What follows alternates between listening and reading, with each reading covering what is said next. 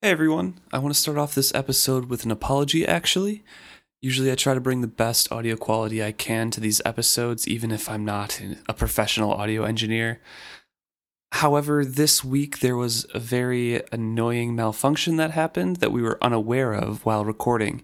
Emma's microphone has a very annoying feedback buzz in it every time she speaks. So after the fact, I tried to edit that down as much as possible.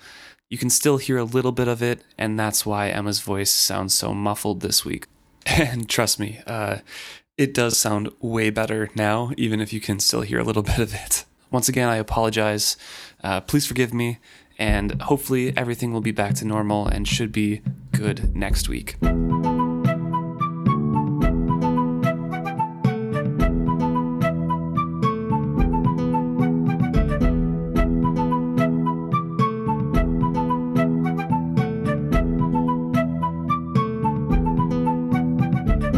Welcome back to another episode of Is Fitz Happy? I'm Luke.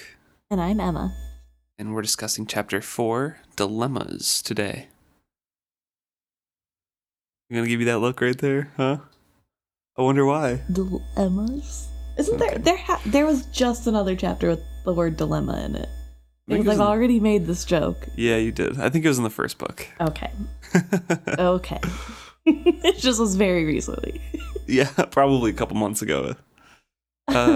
This beginning is talking about how it's talking about Fitz's feelings on the wit and skill and how he believes that there's a little bit of that capability in everybody. And you can see it in, a variety of ways, different ways. And he gives an example of mothers going up to go to their babies before they wake up and maybe start crying or something, or cruising ships all rowing in time without really having to do anything. That might be evidence of the skill, having that human connection to the mind. And then just people in general having an affinity for certain animals, like houses or whatever. They might have a crest or a coat of arms of an animal, and that's just kind of like feeling an affinity for that animal, that specific kind of thing. I kind of see this. I know Fitz is trying to say this as see, everybody has a little bit of magic in them, which is kind of like a nice, warm, feel-good kind of sentiment. But I more so look at it as wit and skill are just an amplification of the natural thing that it means to be as a human. Yeah. I mean, if we're relating it to our world, yes. Right. But maybe in their world that proves that everyone has a little bit of something in them. I mean, we can see it like that comparison, but he doesn't have a frame of reference of a world without wit or skill. So he sees that as a reflection of, this is the wit and this is the skill. And I believe those are just small manifestations of them, because he can't see in our world, sometimes, mothers will get up and just, it's perfect. Some things are perfectly timed and or in tune with others. And, you could have precognition about things or have affinities with animals. And as far as we know, there's no wit and skill in our world. Right. But he doesn't have that comparison. So I feel like to him, that is the magic. Yeah, I guess. I mean, I don't think you even need to take away magic from the world. I just think, in my mind, it just emphasizes how natural both the skill and the wit are. Yeah. And that it's just an extension of that nature. Yeah, definitely. And then we find him waking up. And, there's another little end of this intro blurb talking about how the wit is reviled and, just hammering home again, these are, there's tales of wit people turning into the beasts that they are bonded with or whatever, and it's just tales to discourage children from beast magic. But it's also a little foreshadowing for the future of this book. Right. And it is technically true, so... Kind of, yeah. I mean, they don't... whatever. It's I'm gonna say it's technically true that wit users can become their wit partner, but it is frowned upon even in the wit community, so. Doesn't make it right, but it is technically true. So Fitz wakes up and he is soaked through with sweat. And he goes down to eat and tries to go to the bathhouse, and he's too weak for that, so he gives that up and goes back to his room, passes out again, and he feels and he knows later on somebody came in and talked to him and tried shaking him, but he just kind of ignored it and went back to sleep because it was much easier to do that than, wake up and be healthy because he's incredibly sick. Right. And he's very weak. They just traveled like a month through cold weather, and he had a very exhausting day of talking yesterday. But we know later this was confirmed to be the Fool by Chade later in this chapter. And he goes to Patience. So Fitz wakes up again, and there's a fire, there's, firewood, there's meat and bread and cheese, everyone's favorite meal here.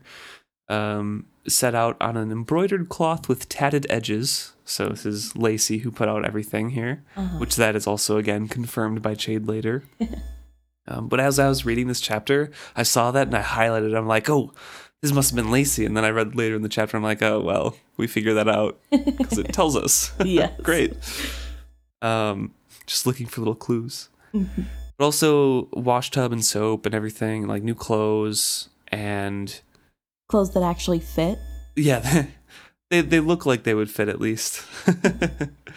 I think later on it says that it's a little bit big for him, which I'm wondering, like, is this one of Chivalry's old night That's shirts? what I was just gonna ask. Or if this is just like a lay around that Lacey could find.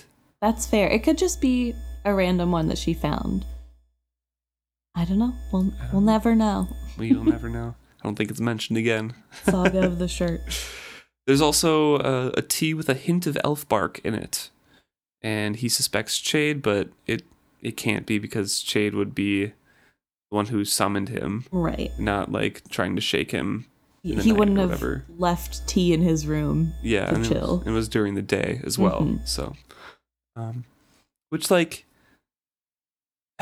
it goes to show that elf bark is kind of treated not as this is this huge risk reward kind of drug thing, like painkiller, but you get so depressed and stuff. It's just kind of commonplace. Like ibuprofen. Yeah, I was going to say like... Or Tylenol. That's literally what I wrote down. I wrote down inflammatory, like ibuprofen or Tylenol. Except it makes you super depressed instead of... In like large better. Quantities. Yeah. Yeah. So I always kind of had the feeling that it was like, oh, this is... a super bad drug. They don't know the effects on the skill, but since, using the skill gave Fitz such bad headaches and Verity needed a lot of energy and stuff, they just kept feeding them elf bark because it was like, this is like the highest tier powerful drug. But no, this is like a common thing. It's just the power and the strength of the elf bark you use and how much you use. It's just black market Tylenol. It's Except really bad commonplace. Yeah. Generic brand. So he kind of freshens up. He eats. He's feeling a bit better. Drinks the tea and everything. And the Fool comes in. Yeah. And he is wearing his black and white motley, but he's grown. And the clothes are even bigger than he remembers. So the Fool is taller and skinnier, and he looks like a twig and a bunch of fabric just kind of like sticking up. Yep. Smiles at Fitz, and Fitz kind of gestures around and assumes that it's him that made all of this happen. Yeah. The Fool's like, no. No. Yeah. I assisted, and thank you for bathing. Makes my task of checking on you less onerous. I'm glad you're awake. You snore abominably. So everything, like, good he says, like, I assisted in helping this, but you really smelled, so thanks for bathing. And I'm glad you're awake, because you snore really badly. It's just, like, always offset. Nice. Yeah. I wonder if it's just his fear of being vulnerable that is the reason that he does this.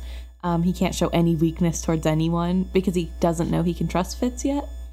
But it is kind of cute, just the little difference in Fitz and the fool and how they interact. Yeah, definitely. And they have a little conversation how, Fitz comments that he's grown, and Fool comments back like, yeah, you have too, and you've been sick, and you slept quite a long time. You no longer smell. You still look terrible. It's late afternoon. Any other obvious facts you'd like to review? I miss the fool so much. And they have that little conversation, and Fitz brings up that he dreamed about the fool. The fool has a dubious look on his face. And then says, "How touching. I didn't dream of you." Yeah. Very cute. Very cute. Loving this exchange. And Fitz doesn't go into any explanation of that because the fool kind of, cuts him off. He doesn't really care. He cares. Yeah. But outwardly, he does not care. He then says, like, I actually have to go. I have to go to the king because the king's expecting me. You're going to skip the part where Fitz says, "I missed you"? That's true. That's my favorite part. I circled it. Fitz says, "I've missed you." And he enjoyed the brief flash of surprise on the fool's face. And the fool replies, "How droll." I just thought that was a really funny exchange. I mean, all of these are really funny to me because I love the fool and just his whole attitude. But I could not let you get away with skipping. It is a great exchange. Yes. And while we do know that Fitz cares for the fool, I mean, as rereaders, we know that. I guess it's good to acknowledge those growing points where they do grow closer together. And the fool is kind of realizing that, like, hey, like, he actually does like me. Yeah.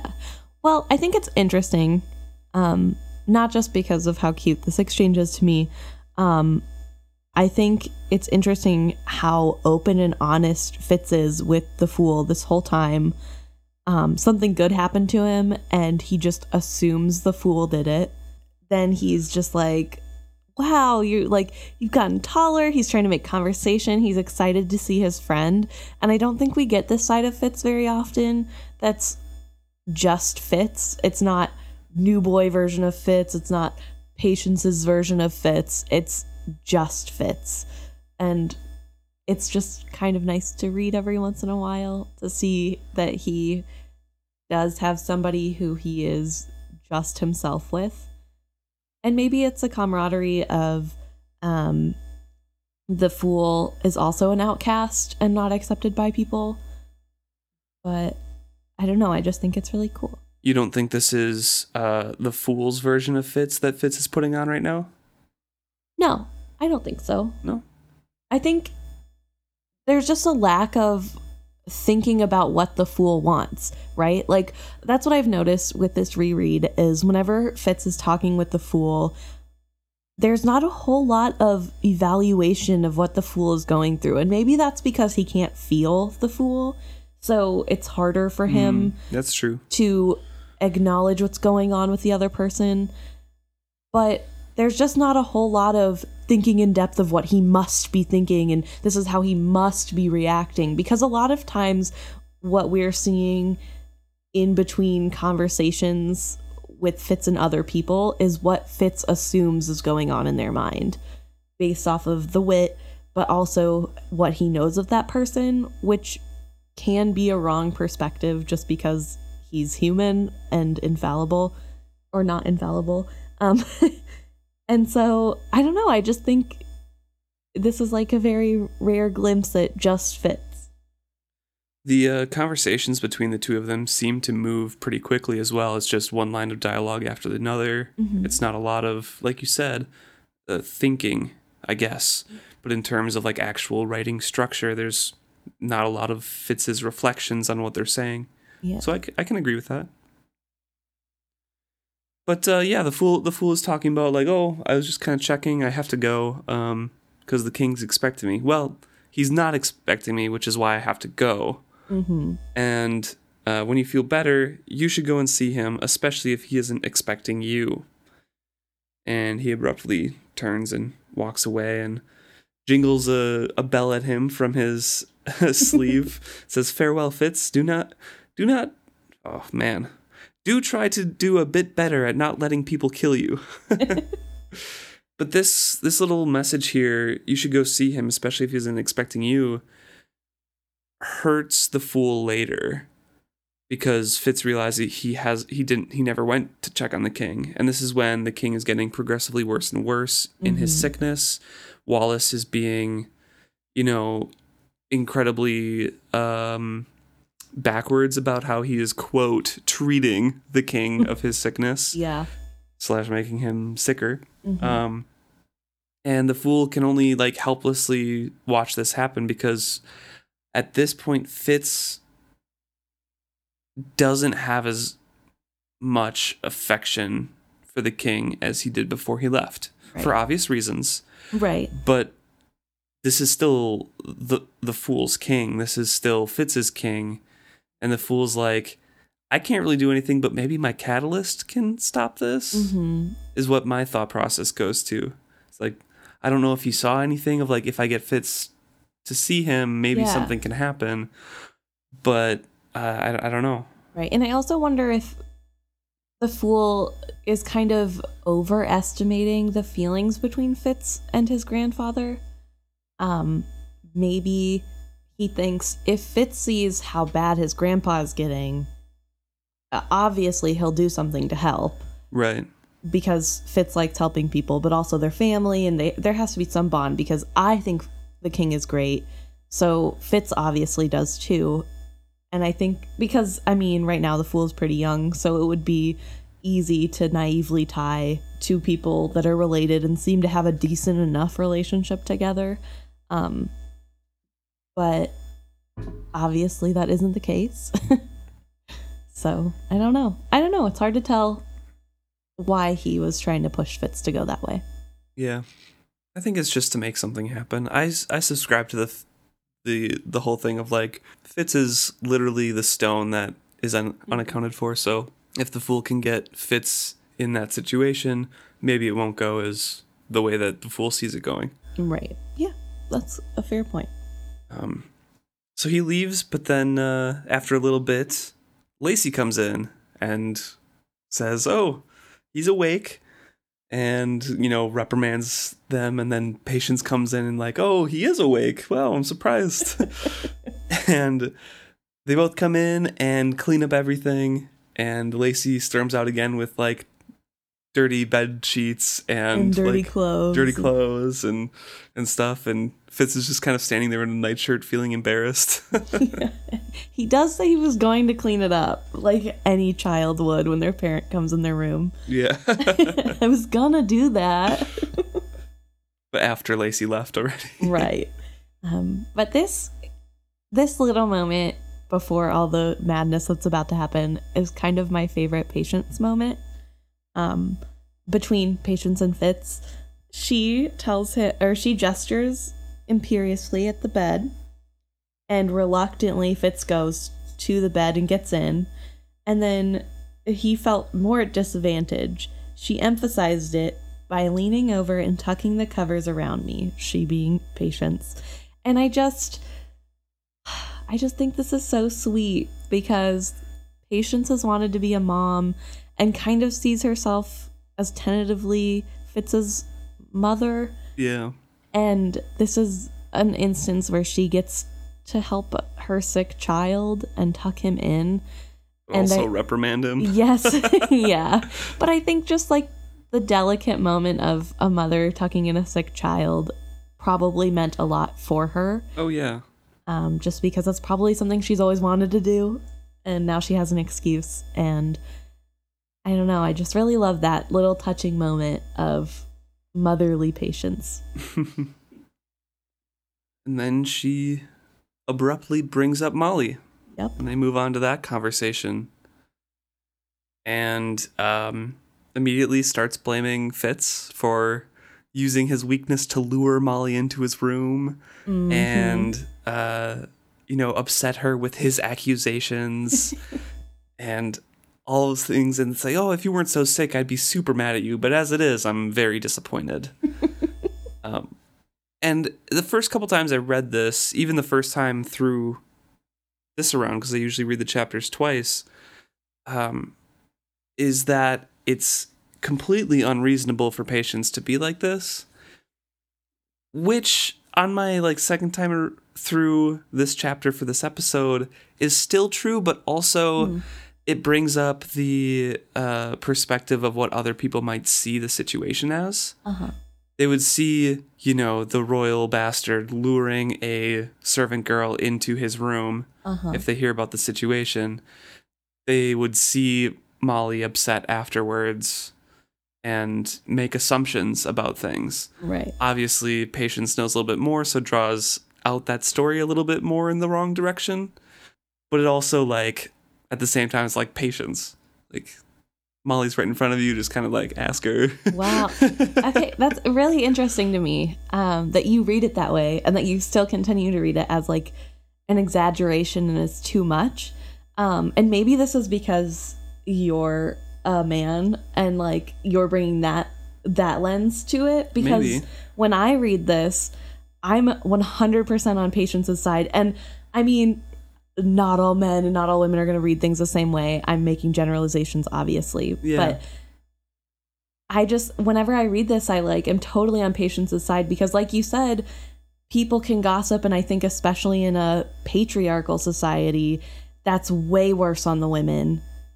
And that's something that I think even I mean, obviously not to this extent. I've never been lured into a bastard's room. Well, I just want to make a quick clarification. Do you mean that you're on Patience's side that this is exactly what happened, or on Patience's side as this is what people will perceive as happened?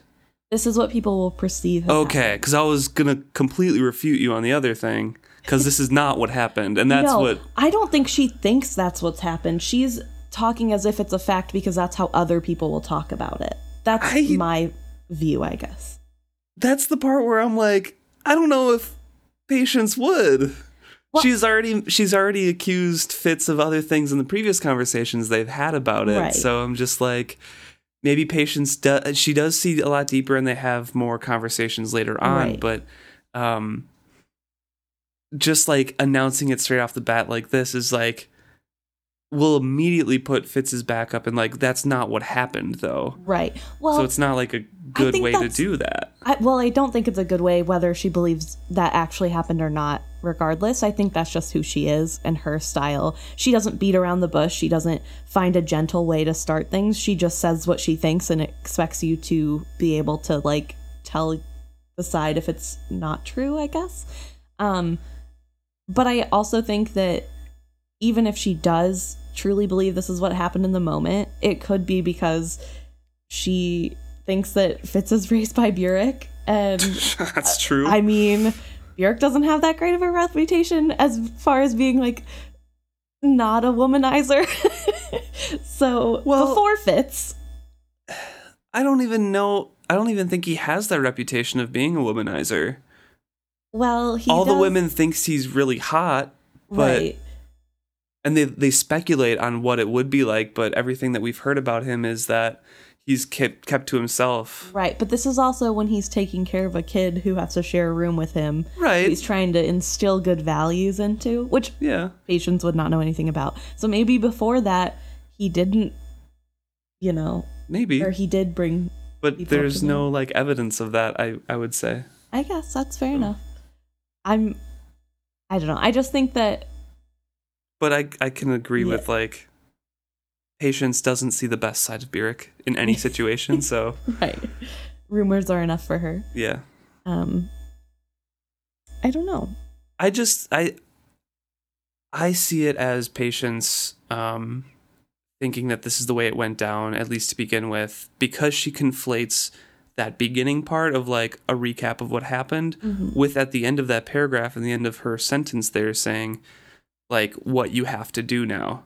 You did this is terrible, you have to do this, you have to do this, you have to behave honorably to her and everything. It's not just a point of view, and then going into it, it's this is what happened, you have to do this to correct it, And then Fitz is like, no, that's not what happened. And she goes into her explanation more. So I feel like there's a little bit of, in her mind, of like, Fitz knew exactly what he was doing and lured her in and everything, when we know that he said, go away, and then Molly dragged him and threw him on his bed. Right, yeah. But to be fair, this is how other people would talk about it. Yeah, so that was another point. Yeah. So I don't know. Maybe I just like have too rosy of glasses on when I look at Patience, just because I love her as a character.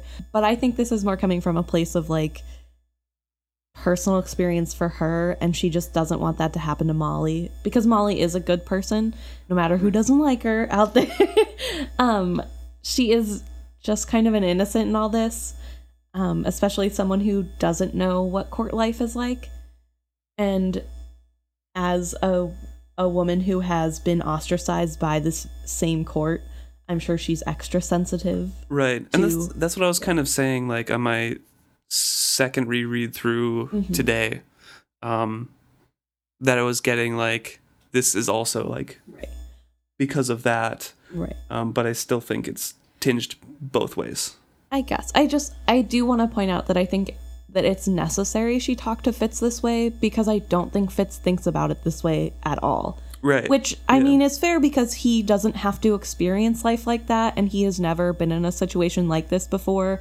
This isn't in his wheelhouse of knowledge. He literally knows nothing about this. Right. This is not the kind of court life and court intrigue he's been trained to pick up on. Well, he doesn't know anything about relationships either. Right. So. He's also a 15-year-old boy.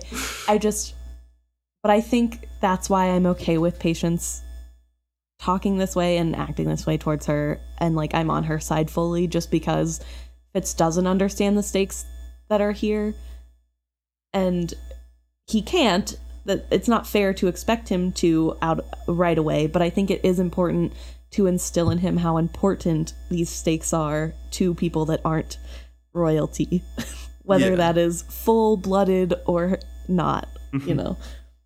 And Fitz tries to play that off, like, oh, it's just, like, it's a simple misunderstanding between Molly and me had suddenly become a serious matter, because he still thinks of it like, oh, this is just, you know, we just can clear it up with a quick talk, it's fine, there isn't importance on it, and he doesn't realize, you know, what his birth, because he's been talked down to about his birth his whole life, he doesn't understand the importance of that birth and the effects on other people because of who he is. Right. So Patience goes in and says, like, bear in mind who you are, the son of a prince, and Fitz interrupts her and quickly corrects her to the same sentiment that he's been taught all of his life, that he is just a bastard. I'm Fitz. I'm Fitz Chivalry, Chivalry's bastard. And he tries to soften his tone after that, because he can see a little bit of the hurt coming into her eyes, and says, not the proper son of Prince Chivalry, my lady, only your husband's bastard. She sat on the foot of my bed and looked at me. Her hazel eyes met mine squarely and held. I saw past her giddiness and distractibility into a soul capable of more pain and vaster regret than I had ever suspected. How do you think I could ever forget that? She asked quietly. My voice died in my throat as I sought for an answer. And it's a really good reminder to Fitz that there are other people in this, like, with other emotions, and it's not just about him and Molly. And I know it's just a small moment, it's not like the focus of a lot of it, but it does show, like what you were saying before, a lot of her motivations of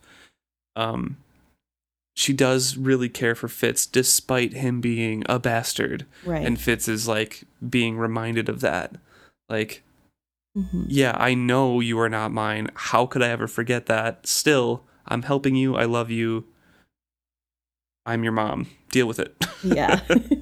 Do you think that regret that he sees is her regret in not accepting him sooner? Yes. Yeah. That's what my mind immediately went to, at least. Yeah, me too. I just wanted to verify.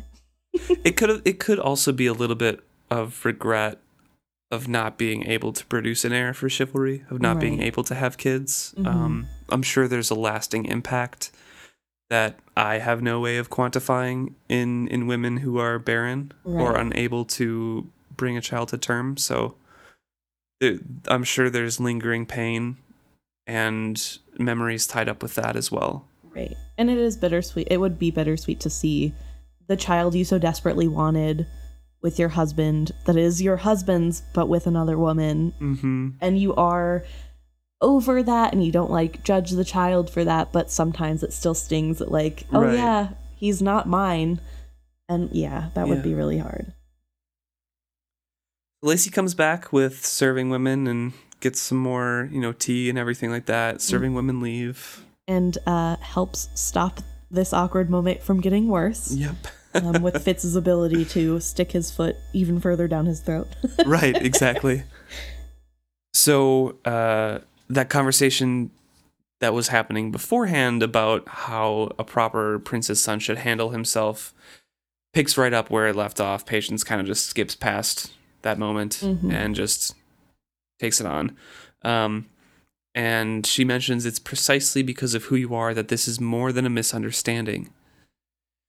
Because if you were just, the scriber's boy or a stable hand or whatever, you could do whatever you wished. You could court whoever, you could marry whoever. Wouldn't really matter. But you are Fitzchivalry Farseer, and you're of the royal blood. Even a bastard, she stumbled slightly on the word, of that line must observe certain customs and practice certain discretions. Consider your position in the royal household. You must have the king's permission to marry.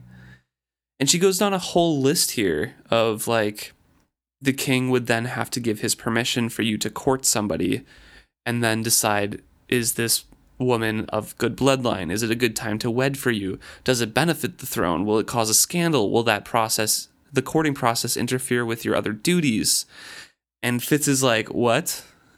And she also ends with, does the king wish you to have offspring? Yeah. Which is a big thing that I think really shows Fitz how little control he has of his life, which is kind of the theme this chapter. Right. Fitz is in his own person, or he can't be at this moment.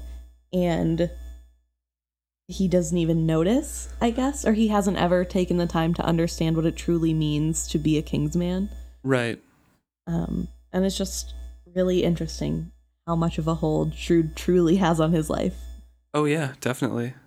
And we'll go into that more with the conversation with Shade later in the chapter. Right. And Fitz kind of just lies back and he's like, I never really set out to court Molly. He's just thinking about this. From a childhood friendship, we had drifted to a deeper companionship. I had known how my heart wished it to go, but my head had never stopped to consider it. And Patience can read his face plainly here and basically goes into this whole thing of like, your life belongs to another person. Yeah, and she brings up the good point of what would you offer to Molly? Like, that's another thing. Not only do you have to think about your place in the royal lineage and your duties to that, you need to think about the other side of that coin of what is Molly getting out of this? What's left of you from your time that's dedicated and oath sworn to the king? Is that what she's going to get? The scraps? A man whose duty is sworn to a king has little time for anyone else in his life. Tears stood suddenly in her eyes. Some women are willing to take what such a man can honestly offer and content themselves with it. For others, it is not enough, could never be enough. You must... She hesitated, and it seemed as if the words were wrung from her. You must consider that. One horse cannot bear two saddles, however much he may wish to. Her voice dwindled off on the last words. And it really goes to show the depth of emotion that she has for this topic because it is so close to her heart. Yeah. Chivalry married someone against his father's wishes and got away with it because he was the prince. He was the king in waiting. But as we'll come to see, talked about later with Jade, there was a cost. Yeah. And maybe that cost was what Patience had to deal with. I mean, also, he abdicated Well, eventually. right. I mean, that was not because he married for love. That was because he had a child out of wedlock. Right. Which, either way, dumb reasons to abdicate a throne, in my opinion. I think it contributed, though. Well, if he hadn't married for love and had a child out of wedlock, it wouldn't have mattered because he wouldn't have cared as deeply for his wife. That's fair. I think it all just kind of stacked on top of each other. Okay, fair enough. But this is something that she's obviously thought about a lot and probably had multiple conversations with Chivalry about. Mm-hmm. It's, how does he split the duties there? Is it just on the king's side, the kingdom? Is it for the wife that you love? Like, what is left over for Patience if Chivalry has to be king in waiting? And Chivalry must have been going through a lot of the same dilemmas, to quote the title, I guess, of the chapter, that Fitz goes through later in life about, can I even balance my life at all? Right. Around what I want. And it implies that Chivalry wanted to give his full attention to Patience and the kingdom, both. He wanted to ride, have two saddles on that horse, or whatever. He wanted, both to be able to be equal, but obviously that's not a way to run a kingdom. And I wonder too, if a little bit about this trepidation we're seeing from Patience, this whole talk of there's nothing, you're giving her scraps and some women can never accept that as enough. I wonder if this was a problem that they were facing in their marriage. Probably. And it became to a point where it wasn't enough. And maybe Fitz coming forward was the excuse Chivalry needed to let go of his duty to the king so he could step away and devote more time for Patience to save their marriage. I don't know. Well, it wouldn't be to save the marriage because I don't think Patience would ever I don't think they're splitting up after you're married to a king in waiting. That's fair. But I think Chivalry would probably be able to notice the pain and notice the distance and everything like that. Because I'm sure because she's saying that it can never be enough and you can't have two saddles, that even though Chivalry tried, he wouldn't be able to split his time equally, and I'm sure Patience was left behind a lot. And yeah, with that, I'm reading this chapter again, I completely agree with your assessment of that. He probably stepped aside because of a lot of those issues, and it wasn't just because of Fitz or whatever. I don't know if Fitz would never understand that, probably. Right. But it's a tough thing, and Fitz has to confront it like Patience had been confronting it with Chivalry for so long. Yeah. And she doesn't want to wish that on anybody else. No. And she wants to make sure that if someone else is put in that position, they know what that position means going in, I think. Yeah. Which she continues, after pausing for a brief moment, to talk about what Molly brings to the table and how Molly is a respectable woman and she's bringing a business. She has a trade. Yeah, maybe not right now does she own anything, but in the future, for sure, just based on her talent alone, there's no way she won't own her own chandlery. She has a full skill set to have a business. Right. What does Fitz bring? Yeah. She points out, you're poor. Yeah, you don't have a fixed allowance from the king. You live on his largesse, basically. You were trained here, you live here, everything. You're just allowed to stay. You don't have a full scriber's capabilities. You can't make it as a stable person. Yeah. That's not a real job. You're a good stable hand, yes, but that is not how you earn your bread. You're a prince's bastard. You live in the keep. You're fed. You're clothed. So yeah, he could be a stable hand, but also that would just be a stable hand somewhere, and it's not gonna sustain him or bring an equal share to the household. So what? What are you gonna do? Learn her trade and just do that the rest of your life? What are you gonna bring? And she points out the room. She's like, "This room is roomy for you. What's two people in it gonna look like? Or do you think the king is going to let you march out of Buckkeep and live wherever you want. And in that case, how are you going to pay for it? Yeah.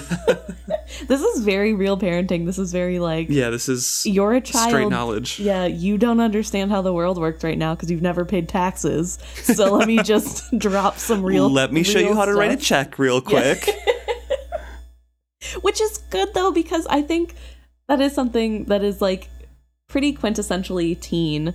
Of Oh yeah, you don't yeah. have that knowledge yet. You don't really understand what it means to be on your own, and it just seems, based off of what little you see, so easy.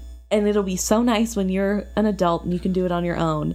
And so I think it's good that he has someone in his life that is willing to point out, like, hey, you have no work experience. You're poor except for the money that your grandfather gives you for living with him. Like, she's being realistic, and Fitz is stuck in that hopeless romantic, like, all we need to do is have a conversation, and then obviously, since we both love each other, we'll get married, and it's fine. Yep. And I'll just go on living my double life of being an assassin and, outwardly just being the prince's bastard to Molly, I guess. And she'll be a servant or have candles, and yeah. And she goes through that whole thing and then eventually says, you behaved as a thoughtless boy, which is true. Yeah. I know you meant no harm, and we must see that no harm comes of it to anyone, but most especially to Molly. You have grown up amidst the gossip and intrigues of the royal court. She has not. Will you let it be said that she is your concubine, or worse, a keep whore? For long years now, Buckkeep has been a man's court. Queen Desire was the queen, but she did not hold court as Queen Constance did. We have a queen at Buckkeep again. Already, things are different here, as you will discover. If you truly hope to make Molly your wife, she must be brought into this court a step at a time, or she will find herself an outcast among politely nodding people. I am speaking plainly to you, Fitzchivalry, not to be cruel to you, but far better I am cruel to you now than that Molly will live a lifetime of casual cruelty. She spoke so calmly, her eyes never leaving my face.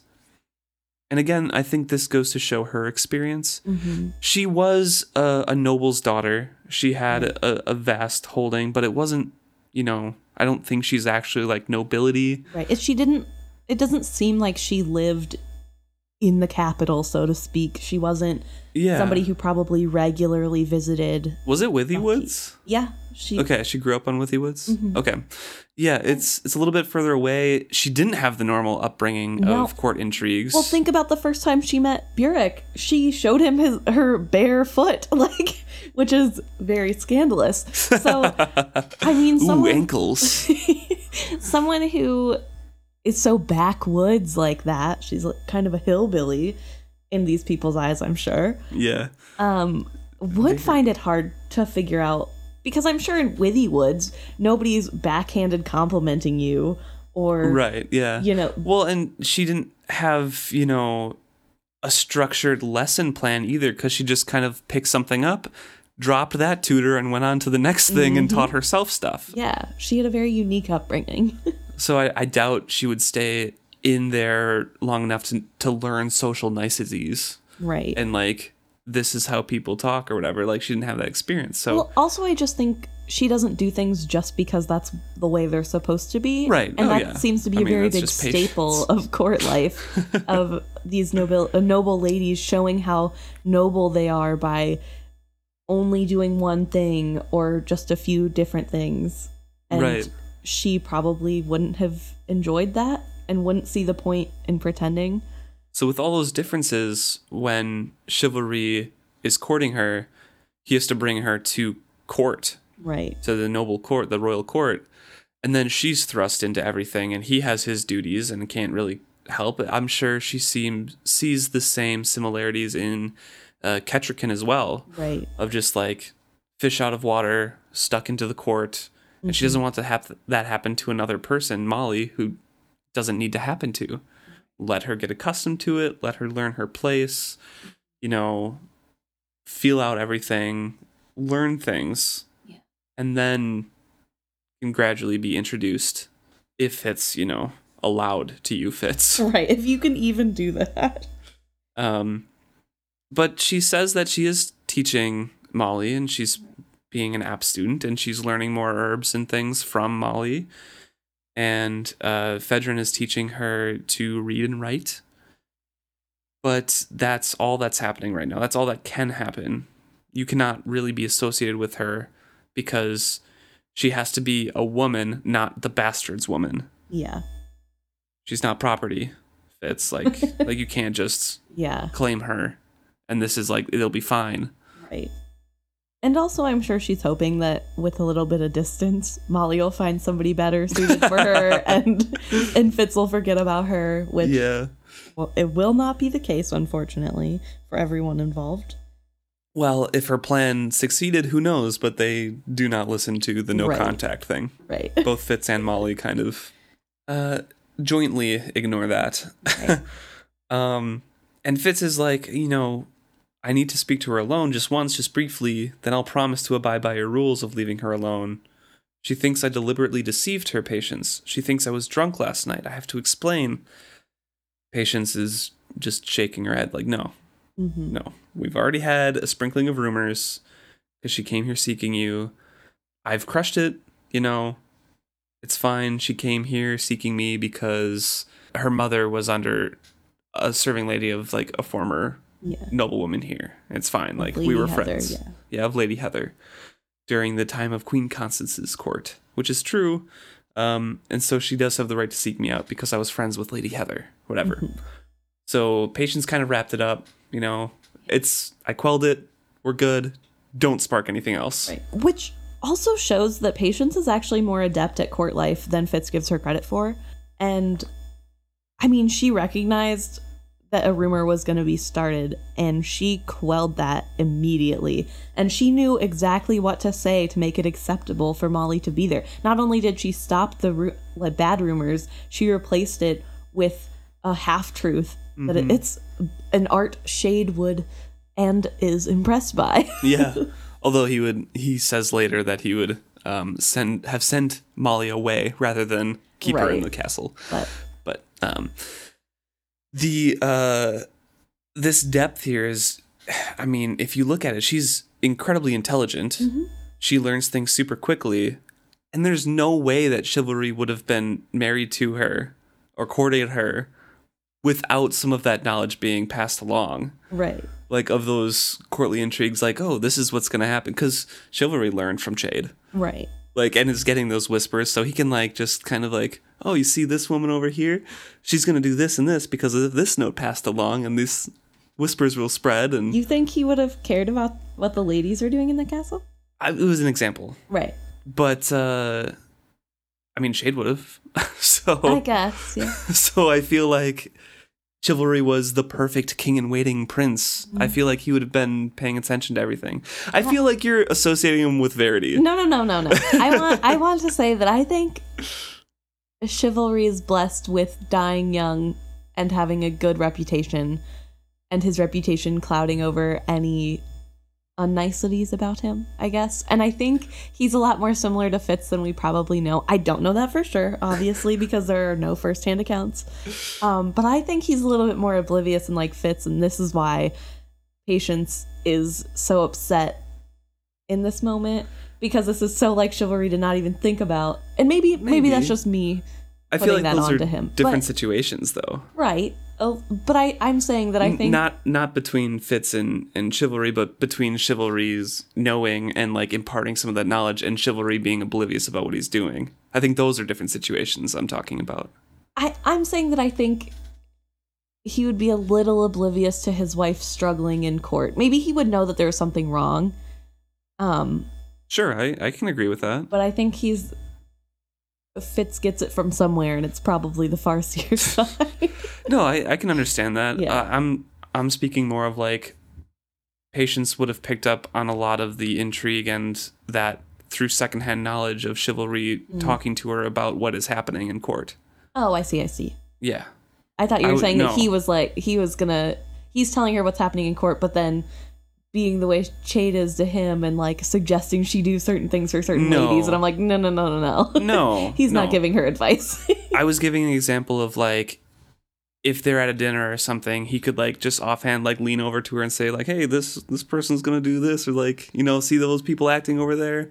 It's because of these rumors and stuff. And like that's fair enough. Just have her absorb that kind of thing, because she's super intelligent and she can grasp those things, and she's been around court for a long time, right, and had to deal with all of the machinations that chivalry had to deal with. Yeah, that's fair. So much more adept than many people would give her credit for in a lot of different things, because she is non-traditional. Right. And the nobility of the Six Duchies doesn't care for non-traditional people. Well, I also think there's a little bit of she's a woman, so how good which I guess maybe isn't fair, because there are women fighters and women have similar roles, but I think there's still, it seems as though from what Patience is saying, women are still kind of looked down on because it's so heavily men. There's just not really any women in power, and so that kind of breeds its own kind of I think Queen Desire definitely had a lot of fault in lowering the stance of women in the nobility side. She created the sycophants that like fanned their faces and like just gossiped and stuff, and I think that perpetuated didn't help women in general. Right.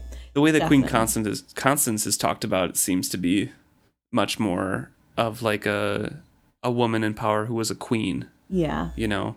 Yeah, that's fair. I would love to know more about Queen Constance. Yeah. She seemed like accepting to Patience and stuff, which is awesome. Yeah. I would love a little story pre-Fitz. Just anything. Literally. Please, Robin Hobb, if you're listening. I mean, there are the short stories, but I don't think they're based around the same court. Right.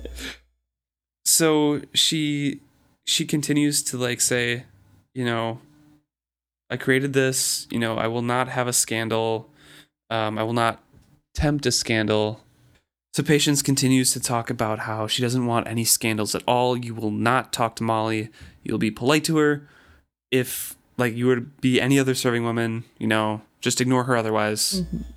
Nothing. I don't want anything else. Yes. And Fitz cannot accept this. He just wants one talk, he swears. Yeah. Which kind of makes Patience mad. Yeah. She says finally, like, I will not have a scandal. I will not tempt a scandal. Fitz, you have enemies at court. I will not let Molly become their victim for their aims of hurting you. There. Have I spoken plainly enough at last? She had spoken plainly, and of things I had believed her ignorant. How much did she know of my enemies? Did she think it merely social? Though that would be enough at court. I thought of Regal and his sly witticisms, and how he could turn and speak softly to his hangers-on at a feast, and all would smirk to one another and add soft-voiced comments to the prince's criticism. I thought how I would have to kill him. I mean, he thought he was being very circumspect about, like, you know, his position in court of, like, people do actually, like, hate me and stuff. I think it had to come to how people hate him to make it real. Yeah. I think he, on some level, was like, well, it's just gossip. Who cares? I've dealt with it my whole life. People say mean things about me and I'm fine. But no, he's not. Regal gossiping is different. Right. And I think then thinking about enemies on the level of not just gossip, of somebody who wants to kill him because of his line to the throne, hurting Molly, is like, oh, this is a little bit more than just we're friends and I love her and we're going to live happily ever after. This is, can I be willing to put her life in danger? Mm-hmm. And Fitz kind of realizes that, and Patience realizes that Fitz recognizes that now. And it's like, okay, I think you understand. We're going to leave. And Fitz then understands he can't speak to Molly, but asks Patience to bring a message like, hey, tell her not to be angry with me. I wasn't drunk. You know, never meant to deceive her or cause any harm. And this is, you know, I talked last episode about Lacey and Fitz being one of my favorite, like, small relationships in the series. And here it is again. I will carry no such message. Nor shall you, Lacey. Don't think I didn't see that wink. Both of you insist that you will be decorous. Remember this, Fitz Chivalry. You do not know Molly, Mistress Chandler. She does not know you. It is how it must be. Now come, Lacey. It's chivalry. I expect you to get some rest tonight. They left me. Although I tried to catch Lacey's eyes and win her alliance, she refused to glance at me. I could just see that, like, Fitz asking, like, hey, can you bring a message saying, like, don't hate me, like, I wasn't drunk, and Patience, like, starting off, no, we can't do that, and Lacey just giving a little subtle wink, like hey, don't worry, it'll happen. I got you, bro. Except Patience just accidentally saw it. It's like, hey, wait a second. No, I forbid you. It's kind of like a very, like, the Lacey is the dad of this relationship, where the dad's like, don't worry, son, I'll break the rules for you. And the mom is like, no, you're gonna follow the rules. So I think it's very cute. Definitely very cute. But they do leave, and Fitz is just kind of like in his head now about all these different things. And he's thinking about, you know, kind of anything, and like contemplating in his room and like looking around, and he focuses again on the tapestry that's in his room. King Wisdom and the Elderlings. More, you know, this is like the 20th time it's brought up ever in the series. Like a lot of thought on this tapestry. Hear about a lot of the nightmares that he used to get when he was a kid. As woven in the old style, King Wisdom appeared strangely elongated, while the Elderlings bore no resemblance to any creatures I had ever seen. There was a suggestion of wings on their bulging shoulders, or perhaps that was meant to be a halo of light surrounding them. That description right there seems like it's King Wisdom and dragons and not just Elderlings. I know we kind of discussed of what depictions were Elderlings and what were dragons and how they were mixed, but describing them as creatures he had never seen before makes me think of, like, this is actually like dragons. Yeah. Did you get anything out of, like, King Wisdom being strangely elongated, or was that just a woven in the old style, like, kind of reference? I'm not sure. I was wondering if maybe it was just because he was still sick, and like it was a little bit of like he's getting a little loopy. Maybe. But I don't know. Maybe the artist was trying to denote that he was part Elderling or something. I'm not really sure. Yeah, was King Wisdom an Elderling? Or maybe he's I don't think so, freakishly tall. I don't know. It could be. My other thought was like woven in the old style. If you think of like medieval tapestries, the art seems to be my mind went straight to butt trumpets with the monks. Do you know what I'm talking about? Yes, I do. The old style. If you don't know what I'm talking about, please Google the monk paintings of butt trumpets. It's very funny. Chef's kiss. Maybe not at work. I don't know. Well, I mean, it's not that bad, but like, it's historical. Probably. Yes. You know? But the proportions weren't always great in some of those old art pieces, so I wonder if it was just like that was the old style, and it was just figure. Yeah, it was just strangely like taller than everything. So I didn't know if that was suggesting Elderling or if it was just art style, or I don't know. A good catch though. He falls asleep a little bit and is woken up to a draft because Chade's door is open now, and he climbs up. He's thinking and reflecting back on how this is pretty much how it was the first time I climbed. And, you know, he's just in a nightshirt. The stairs are cold, and it's cobwebby up here still. It's very familiar because it's not clean. The spring cleaning didn't go quite that far. And I was thinking, like, Robin Hobb brings attention to it here that this is pretty much how the first time was, too. Yeah. Do you remember what chapter it was in the first book? I didn't go back and look. Do you think it was, you know... Chapter 3? Chapter 4 of the first book? I don't know. I'm going to check, though. So it is chapter 4 of the first book where he goes to meet... Chade, yeah. To meet Chade. It's called Apprenticeship, and wakes up with him standing over it. It's that's an interesting thing. Yeah. I don't know. I like it. Beautiful work of art. Very symmetrical. But as he goes up, he notices the differences between this time and the first. That maybe Chade is holding the paper or scroll he's looking at a little bit further from his nose than he once had. And were his spare arms more desiccated? I wonder if he had aged the months I had been away, or if I had simply not noticed before.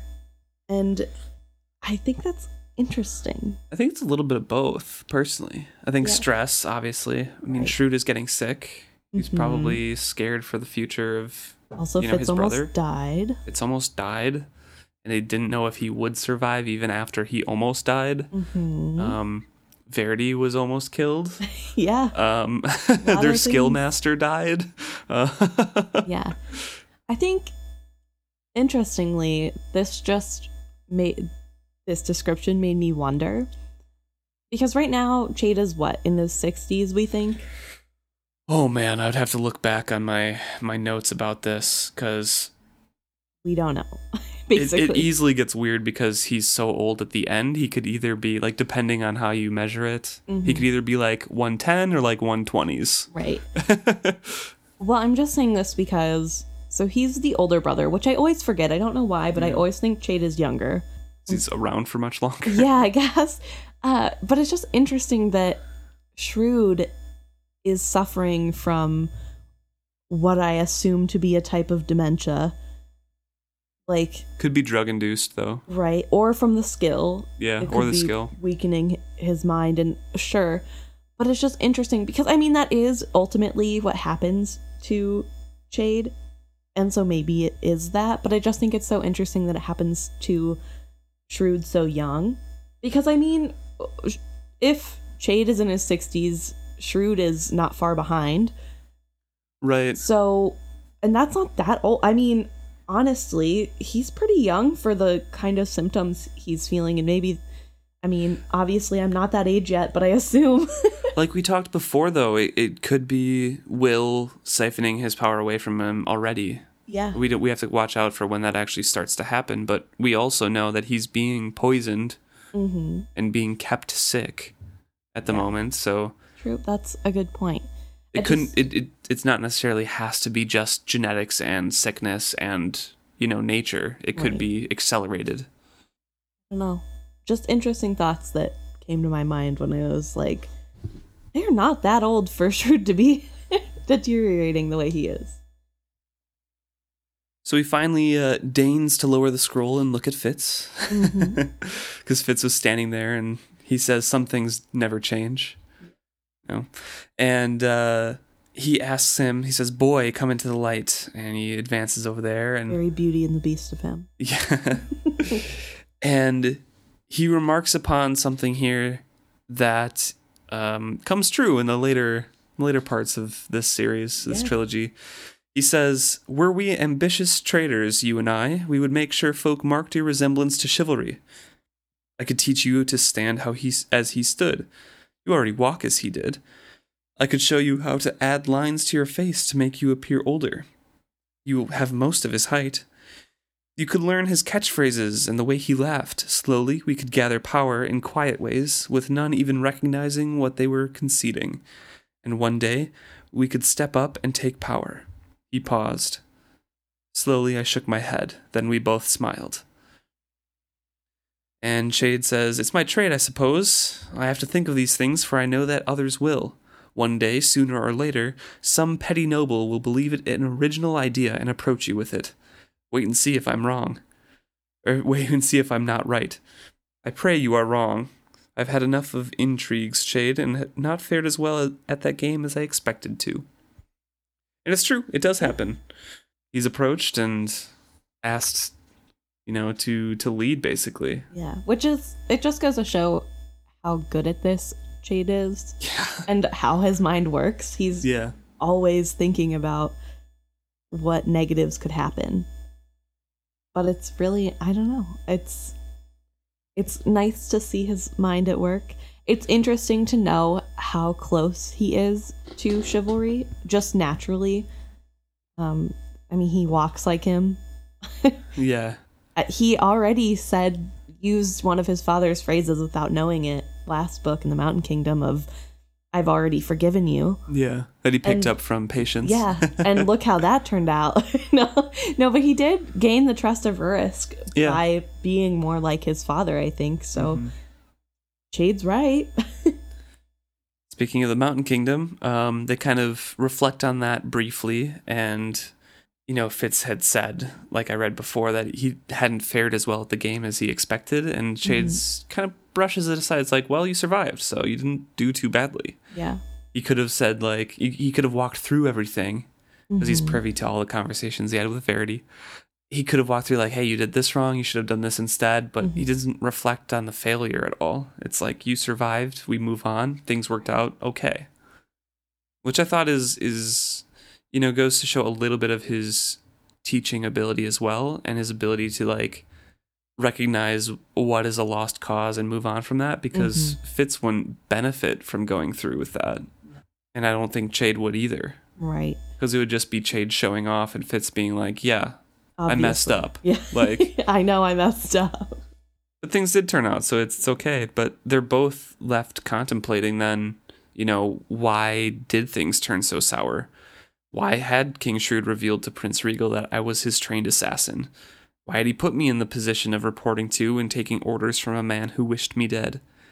Had he traded me away to Regal to distract him from his other discontents?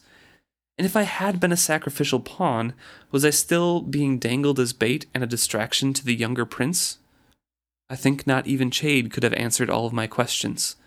And to ask any of them would have been the blackest betrayal of what we were both sworn to be, king's men. This really reminds me of a religion. A little bit. There are some parts of Christianity where you are not allowed to ask questions about God because that means you have zero faith. Not all of Christianity, but some of it. And that's what certain this is. sects and things, yeah. And this is what this reminds me of we can't ask the negative questions about Shrewd even to each other in this place where he will never know, because that's treason, and that would be the worst thing we could possibly do as Kingsmen. And I think that's kind of a toxic way of thinking, because Shrewd is human, and ultimately he can make mistakes, obviously. So by having people like Fitz and Chade who are unwilling to talk about the shortcomings and even just to wonder to themselves what that means, I think is bad for Shrewd. And I think that's kind of why Shrewd is able to be taken down the way he is, because Chade is unwilling. He has set this boundary of, because Shrewd is a full-blooded royal, nothing he can do is wrong, and he's always in charge, and I can never question anything. And I think it's not good, and it proves to be not good. Yeah, definitely.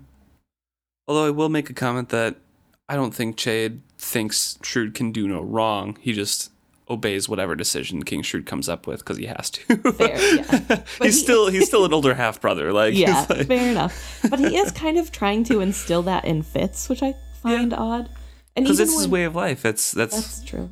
What it is. That's what he was born to do. Is what he was trained to do. Is what he trained Fitz to do. So he's got to keep that tradition, like we were talking about. That's the way it's always been done. I just don't like it. Yeah. So they can't really talk about that, but Fitz can feel that is a question hanging in the room. So they kind of just move on past. They talk about little things like Fitz asks after Slink the Weasel, and he haltingly offered sympathy over Nosy's death.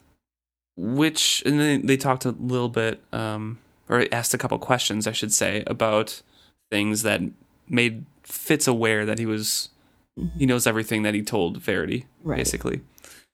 And that little line of, offered sympathy to Nosy, do you think it's haltingly because he doesn't know how much it meant to Fitz, or he suspects that he's witted? I think we've had these conversations before, but I don't remember where we landed of, does Chade know Fitz is witted? Because I don't think he knows. Right. I think he suspects that there's something weird going on, but doesn't have anything confirmed, and usually Chade's suspicions are pretty solid. Here's my thought process. Why would a dog that has lived almost all of its life in the Mountain Kingdom, made obvious by the fact that it was a very old dog, sacrifice its life to save a boy he knew as a pup? You know? And I mean, like, sure, Fitz probably didn't say anything that was that weird, like, oh, I knew that dog as a puppy and it saved my life and it, like, I'm sad about it. Would he say that he saved his life? I don't know. He seems to tell Verity everything, but maybe he didn't. I don't know. But yeah, how else would he have known Nosy was dead? Did Nosy just happened to die and he brought that up, you know? I don't know. But it makes me feel like, as somebody who isn't Fitz looking in, it's a little suspicious that a dog that he, on the surface, barely knew saved his life for apparently no reason. Well, I mean, Chade has a pretty good memory as well. Right. And barely knew is interesting because they did literally follow each other and sleep together for months. Right. Like, they were not separated. Right, but for years they were separated. Right. And do dogs go into bathhouses randomly, regularly, and pull out people drowning? I don't know. If he was following Fitz around like he normally did, you know? That's fair enough. I just feel like there's a little bit of suspicion that could be laid at that if you had a keen mind like Shade did. I think so too. I think he's a suspicion. But he doesn't have anything confirmed. He doesn't know. But that haltingly offered sympathy is like, I guess I'll offer sympathy because I don't really know what this means to you, but also, I feel like it's important. Yeah, it was your dog, but not your dog at all. So. Right. All right. We'll pick this up in the next episode. We'll have a little bit of a break in between here. It's a very long chapter, so I know it's a little bit of an abrupt finish, but thanks for joining us.